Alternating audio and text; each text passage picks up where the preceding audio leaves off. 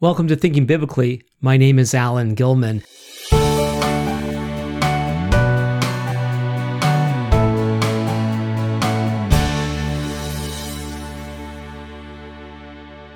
Thinking Biblically is a podcast dedicated to exploring how all of Scripture speaks to all of life. I want to share something with you from an experience I had recently that highlighted something in the Scriptures that I think is just so very important. And so before we get into that, of course, I want to remind everyone to subscribe and to share and review. Please leave comments in the comments section below. But also I have a special announcement. If you haven't heard this already, has to do with this thing called Torah Bites that I've been doing. Torah Bites is a weekly short commentary that I've been producing for the past almost 25 years. And so we're going to have a special Torah Bites 25th anniversary live event on November the 2nd, 2022. And looking forward to my son Daniel being back as a special host for that special session of Thinking Biblically, where we're going to talk about some of the history of Torah Bites. So we're going to talk about the importance of the books of Moses in terms of its foundation for the rest of Scripture and what it means for us today. And we're working on other surprises for that special event. It's free. It's going to be over Zoom, but you need to register. And so there's a link in the description below, but it's www.torahbites.org/25, torahbites.org/25. You can go there to register. And if you want to send in any reflections that you might have from your own experience with Torah Bites, or if you have questions about anything from the books of Moses, you could send that to a special email address, which is 25@torahbites.org.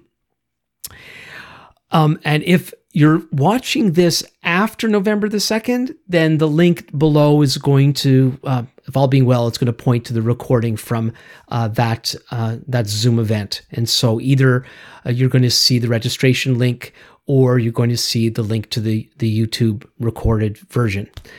All right, so this past week, I and my wife and I got to go to a pastors and leaders retreat. It was a wonderful time, and we got to spend time with people we know and meet some new people. And it was a wonderful time with the Lord, times of worship and sharing with one another in prayer, of course. And one of the first, call it exercises that we did was we were asked to go off on our own, not talk to anybody, but spend some time, about 45 minutes, reflecting on John chapter 15. Now, I love John chapter 15. I remember all the way going back to my first year as a believer, the person who brought me to the Lord suggested that I spend, I think it was about, take a week, Alan, and read John 14, 15, and 16. The Gospel of John is fascinating, actually. It's very often suggested for new believers to read this Gospel, and people, even with no Bible understanding, find themselves really blessed by reading the Gospel of John. But the more you get into it, the more intricate it is, and you see how deep and sometimes confusing it can be. Well, this thing I'm going to share with you really isn't that confusing, except there's an issue in the Bible translation. And those of you who follow Torah Bites, I did something that had to do with Bible translation. And I've been wanting to share some things on Bible translation. I don't know if I'm going to do that in the near future. I might have some guests on that can help us understand some of the dynamics of Bible translation, because most of us, people watching a podcast like this, read the Bible in English, which is a translation. And there's a process to get from the original languages to other languages. And I believe the more we understand some of those dynamics, the more we could be in touch with what the Bible actually says. Most English translations are very, very good, and they provide access to us, to God's word as it's intended. But we're still reading in a translation, and that's a work of human beings. There's something I want to share where I don't think the translators got it right. And I'll explain. Don't turn me off yet. Wait and see what I have to say. And of course, whatever I say, I hope that you are checking out if what I'm saying is actually true. And I'm very happy to engage the people who watch this podcast, my listeners. If you have any concerns, you disagree with me, do let me know. You could always email me at comments@thinkingbiblically.org. So anyway, the assignment we were given was to read John 15 and see what the Lord was speaking to us personally as we did that. And that is what happened for me. I mainly focused on the first 10 verses, which I'm going to read in a moment. And why don't I do that now? I'm going to read John 15, verses 1 through 10. And I'm just going to tell you a little bit about what really blessed me and then share with you something that concerned me and why, and then get that sorted out. At least that's the plan. So here we go. John 15, verses 1 through 10. I'm reading in the English Standard Version. I am the true vine, Yeshua is speaking, and my Father is the vine dresser. Every branch in me that does not bear fruit, he takes away, and every branch that does bear fruit, he prunes, that it may bear more fruit. Already you are clean because of the word that I have spoken to you. Abide in me, and I in you. As the branch cannot bear fruit by itself unless it abides in the vine, neither can you unless you abide in me. I am the vine, you are the branches. Whoever abides in me, and I in him, he it is that bears much fruit, for apart from me you can do nothing. If anyone does not abide in me, he is thrown away like a branch and withers, and the branches are gathered, thrown into the fire, and burned. If you abide in me, and my words abide in you, ask whatever you wish, and it will be done for you. By this my Father is glorified, that you bear much fruit, and so prove to be my disciples. As the Father has loved me, so have I loved you. Abide in my love. If you keep my commandments, you will abide in my love, just as I have kept my Father's commandments and abide in his love. These things I have spoken to you, that my joy may be in you, and that your joy may be full. Well, as I read this, the first thing that happened was I got distracted because there was this element in the passage that really concerned me and concerned me in the context of this special retreat we were on. Now, I knew that we were told not to be distracted about things for other people. And so I had to kind of push through and make sure that I wasn't overly distracted by this thing and insist that I hear what God was seeking to say to me. And it was a huge blessing. One of the things that I caught as I was reading this was, as the Father has loved me in verse 9, so have I loved you? And then I thought about how about the Father loved the Son and sent him to die for our sins. Ouch. But it's very clear, verse 11, these things I've spoken to you. I guess I said I was going to be reading to verse 10. I read to verse 11. These things I've spoken to you, that my joy may be in you and that your joy may be full. And when I think of things like going to the cross, suffering for sin, that doesn't sound very joyous. But there's something about walking in the fullness of what God has for us, even when it's painful. And when we connect with that properly and see it for what it is, then we connect with God in this very, very deep way, and we can know his joy even when things are very hard. And so I often think of the challenges that I face in life in a very negative way. I don't think I'm alone in that, and have had to learn to face difficulties and to face challenges and to face pain in a more positive way, not a kind of a la-di-da positive, but a deep positive that I could somehow comprehend that to grasp this and to understand what Yeshua is teaching here, when I do that his intention is that I would know the fullness of his joy, which is just so wonderful. And it brings me to one of my favorite verses in the book of Romans, chapter 8. I know many people know this, that we know that God causes all things to work together for good for those who love him and are called according to his plan.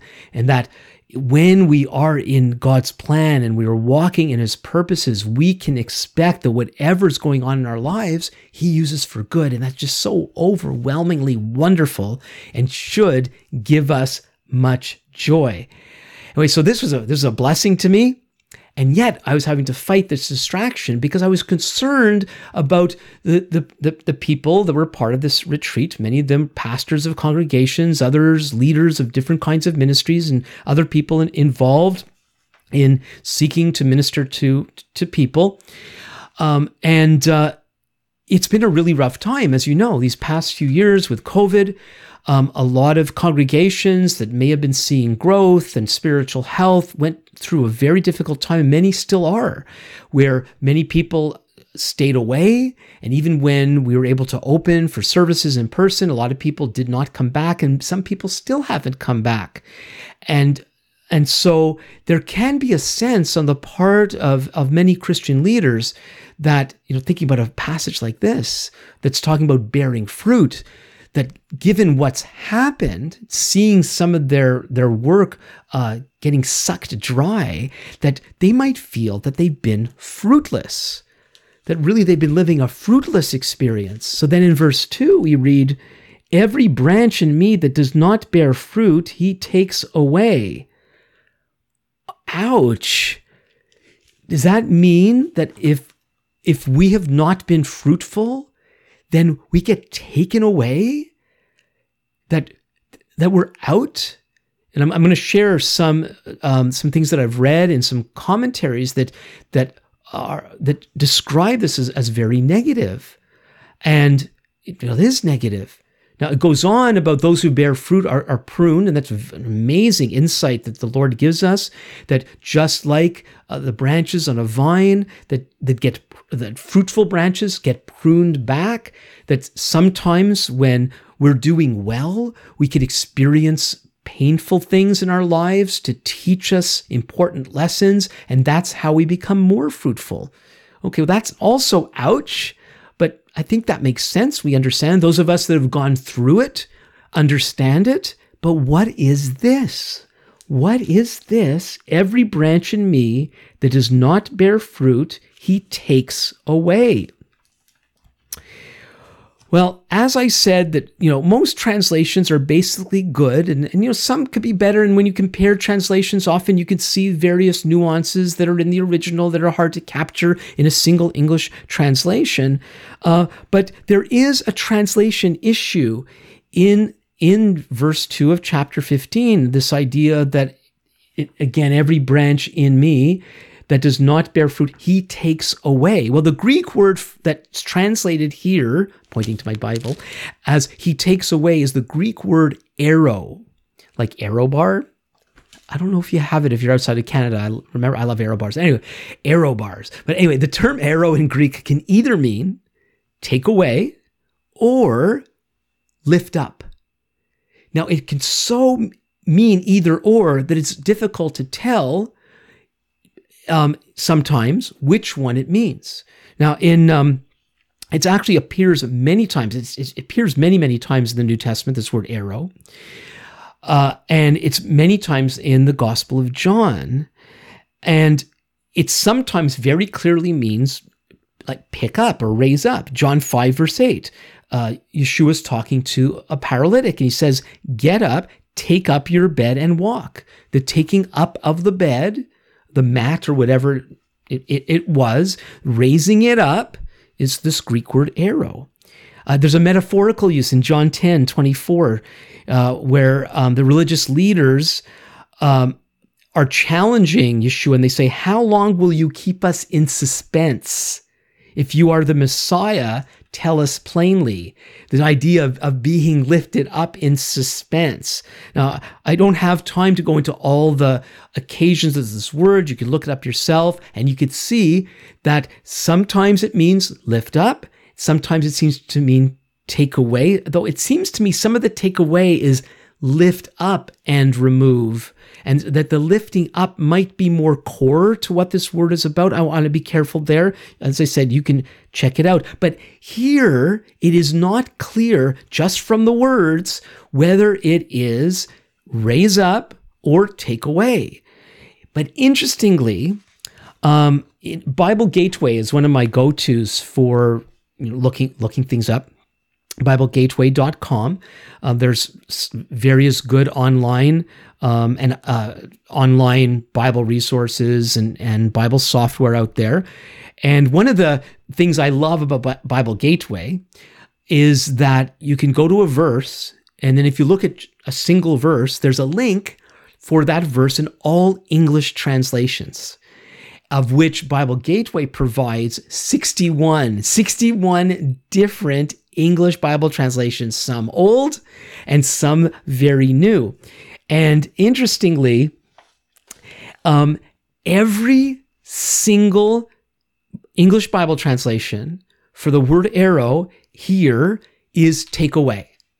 So the English Standard Version represents what all 61 English translations provide here. Every branch in me that does not bear fruit, he takes away. Some, instead of says takes away, it says things like he cuts off every branch in me that does not bear fruit. So it's even taking that word further. So so it can mean raise up or lift up or take away. And this idea of taking away a branch, well, that's cut off the branch because you have to cut it to take it away. And so sometimes it's cut off. Now, I don't know if you've ever seen, I don't know if you use online Bible or a paper Bible, but very often there's footnotes. And sometimes the footnotes provide alternate readings. And you may not know this, that if ever your alternate reading says or something else, that means the translators, the editors, whoever put this Bible together, it really could be either or. It's almost like a coin toss. If they use the word or, then what's in the footnote could equally be in the text itself, even though people are going to take what's in the main text more seriously. But that's not the intention. So best I could, and I don't know if in Bible Gateway, if it provides all the footnotes that could be available for all these Bible translations. It provides some. I prefer the ESV. Maybe one day I'll share why. You could see the ESV study Bible behind me. It just kind of sits there well. It's on loan from one of my kids. But no Bible translation is perfect. And so I have reasons for preferring it for my main study, but in my study, I often go to other translations. I try to go to the original as best I can with the knowledge that I have of the original Hebrew and Greek, which I have some. And so that helps. And then I go to commentaries. And so I try to get as much help as possible in trying to understand God's word. But okay, so this thing about when there could be an or in the footnote. So again, what I was saying was, looking through all the translations, I don't know if Bible Gateway provides all these footnotes that these translations provide. They do some, and maybe those are the only ones that do. I don't know. But anyway, I looked up as best I could. I looked up if any of the translations were providing alternate readings for this, because from what I can tell, the Greek word could either mean lift up or take away. And I maybe I should have explained already. So take away, that's pretty serious. That if it's take away, and this is why it concerned me, that people who have been feeling fruitless, every branch of me that does not bear fruit, he takes away. Like, you're out, buddy. You're not bearing fruit, and every branch in me. So you believe that you're in him, but you're not being fruitful. This translation makes it sound like even if you're in him, but you're not fruitful, you're not producing whatever kind of fruit it means, you're not productive, you're out. You're taken away. Is that really what it means? Or is it lift up? Is it possible that it means that the vine dresser, the caretaker of the vineyard, when he sees that there are branches that are well connected to the vine and they're not bearing fruit, that he lifts them up and brings them into the sunlight so that they have a better chance at being fruitful? So the vine dresser has compassion upon the fruitless branches and lifts them up. Could that be it? Well, so first of all, I'm looking, are there alternate readings? And there was only two that had it. And I guess I forgot to make the note, or it's buried somewhere in my notes here. There was only a couple of translations that allowed I don't know where I put it. Yeah, so it's there, but they're pretty obscure translations that provided lift up even as a possibility. Almost all of the 61 translations went with take away. Well, then I went to the commentaries, see what they had to say. And there's no way that I could see all the commentaries. There's a site that, if you're interested, called Best Commentaries, that people have reviewed various commentaries and they list what they think the better ones. And I've tried to see some of the better ones, and I have some resources to go to where I can get to some of these commentaries. And I did my best to dig. And surprisingly, like some of the best commentaries don't even discuss this issue much, just assume that it's takeaway, even though it's very, very clear that it could mean a lift up. So one commentary by R. Kent Hughes from 1999, it's interesting what he says. Not only is fruit bearing the main emphasis, but our Lord makes it the identifying mark of a true believer. Every branch in me that does not bear fruit, he takes away, from verse 2. Some claim to be in the vine, Hughes writes, but the absence of fruit disqualifies them.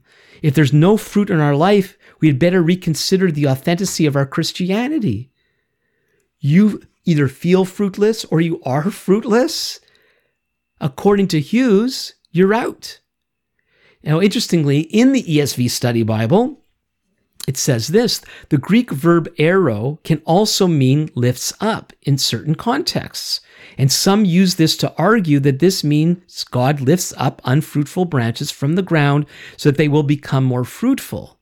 This interpretation is taken by those who think the branches represent true believers who are not fruitful. But this sense seems less likely because this is the reason why the ESV Study Bible people are going with take away and not lifts up.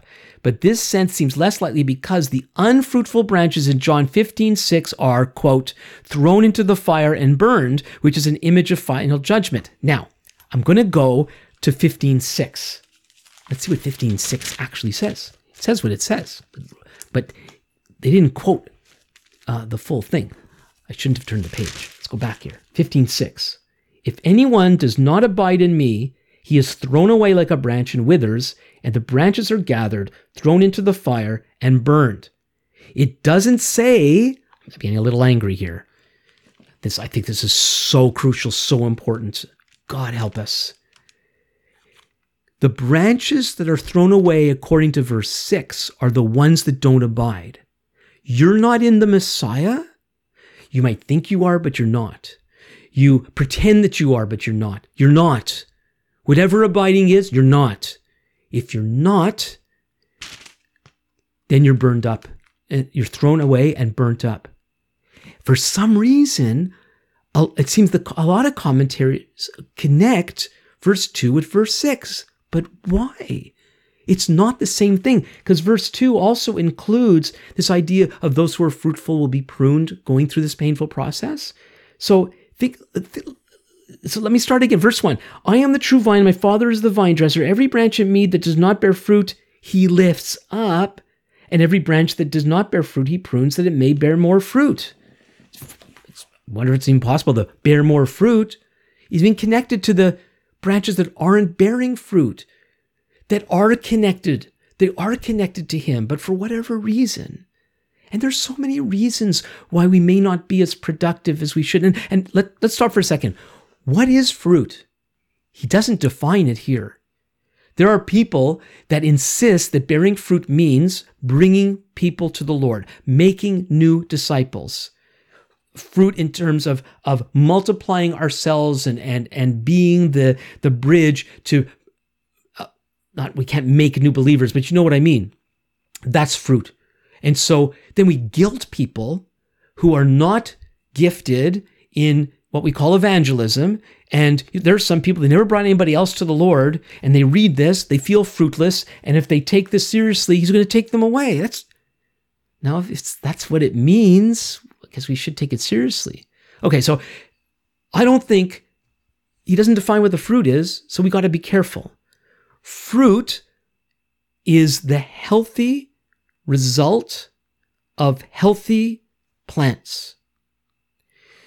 So there is a general understanding in the Bible that those who have right, healthy relationships with God, that their lives will produce good things. How tangible those things might be, how noticeable they might be. Does the branch have to worry about its fruit? Now, I've heard that said in different ways, and the people go really far with this. So if only we could just, it's like this. If you're near an orchard, you don't hear the trees groaning to bear fruit. If the trees are healthy, they naturally bear fruit. And so then that illustration is taken to mean, well, just relax, completely relax. We say things like, let go and let God. And we just kind of like a whatever unto God, I love you, and you just do what you want. And then we think that he bears fruit. I'm going to explain abiding in a moment. And there's a little bit more for us to do than just kind of let it go and, don't do anything, kind of be totally passive, as if faith can be totally passive. Faith is actually trust. It's something that I like to explain regularly, because even though that's the case, a lot of people don't know that. They think faith is just something happening in their head or in their kind of untangible heart, whatever that is. But faith is actually trust. And when you trust someone, when you trust something, it results in something in our lives, that fruit will be bared. Bared? That's the right word. You will bear fruit. But people, we go through stages in our lives. We could be physically ill, or we're getting older, or people struggling with mental challenges, or all sorts of things. Could you imagine a person who's depressed, who used to be very involved in things and have people over to their house, and they're engaging, and they're doing all sorts of stuff, and they're going through a depressed time, like Elijah and others. A lot of people think, a true believer should never get depressed. It's nonsense. We go through these things. We could have these emotional issues, mental problems, because we're human beings and we're not perfected yet. And so we go through these stages, and maybe we're not as productive as we used to be. Maybe we're at a stage where we need complete bed rest and we can't be productive at all. Maybe people who have been so gifted in speaking, issues happen with our vocal cords and you can't speak. And all your trust in your own produce has been through abilities that, whether temporarily or permanently, you don't have anymore, and you feel fruitless. And then you read this. And instead of reading that those who are not, those in me, branches in me, who aren't bearing fruit, he lifts up. And isn't that what he does? With his true children, those who truly love him, those who truly trust him but are struggling. And maybe those struggles are like what happened with COVID, where all these things came against us and all sorts of confusing things, shutting down and isolation, and families being divided and congregations being divided. And I wish we all would have done a better job through it all. And I'm trying to learn my lessons from where I think I failed during that time. But isn't God patient with us when we go through those things? Or is he just ready to kick us out at any moment? When we are not being all that we really should, doesn't he come and lift us up and bring us into his sunlight, S-O-N light, so that we can be rejuvenated or simply cared for? And then even in our down times, there's certain ways that God bears fruit, especially if we are trusting him. And of course, when we're going through, whether it's the pruning process or the needing to be lifted up process, we have lessons to learn. And maybe there's things that we need to repent of, things that we should have done, we didn't do, or things we did that we shouldn't have done. Well, let's repent and let's make things right with other people. And that's part of the process of being fruit bearers for the Lord.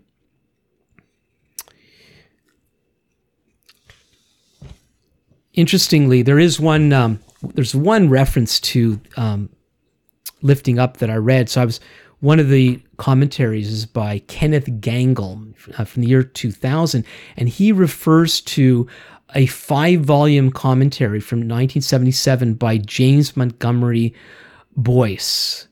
And I'm going to read what Gangle says, and he leads into, he leads into a quote from Boyce. So let's go here.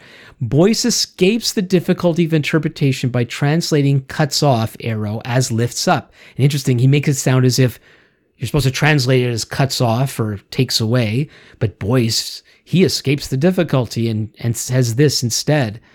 But let me read it again. So you got to hear this. Boyce escapes the difficulty of interpretation by translating cuts off arrow as lifts up, certainly one of its meanings. He argues, quote, this is now Boyce, this translation makes better sense of the passage in every way.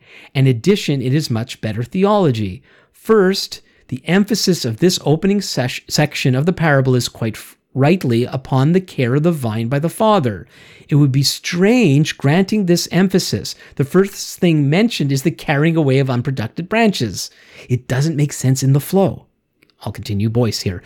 But it is not at all strange to emphasize that the vine dresser first lifts the branches up so that it may be better exposed to the sun and so the fruit will develop properly.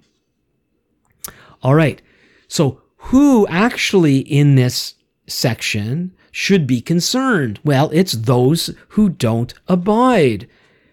And those are the ones, as I read, verse 6, if anyone does not abide in me, he is thrown away like a branch and withers, and the branches are gathered, thrown into the fire, and burned. Then he says, if you abide in me, and my words abide in you, ask whatever you wish, and it will be done for you. There's a communication thing that happens when we're abiding.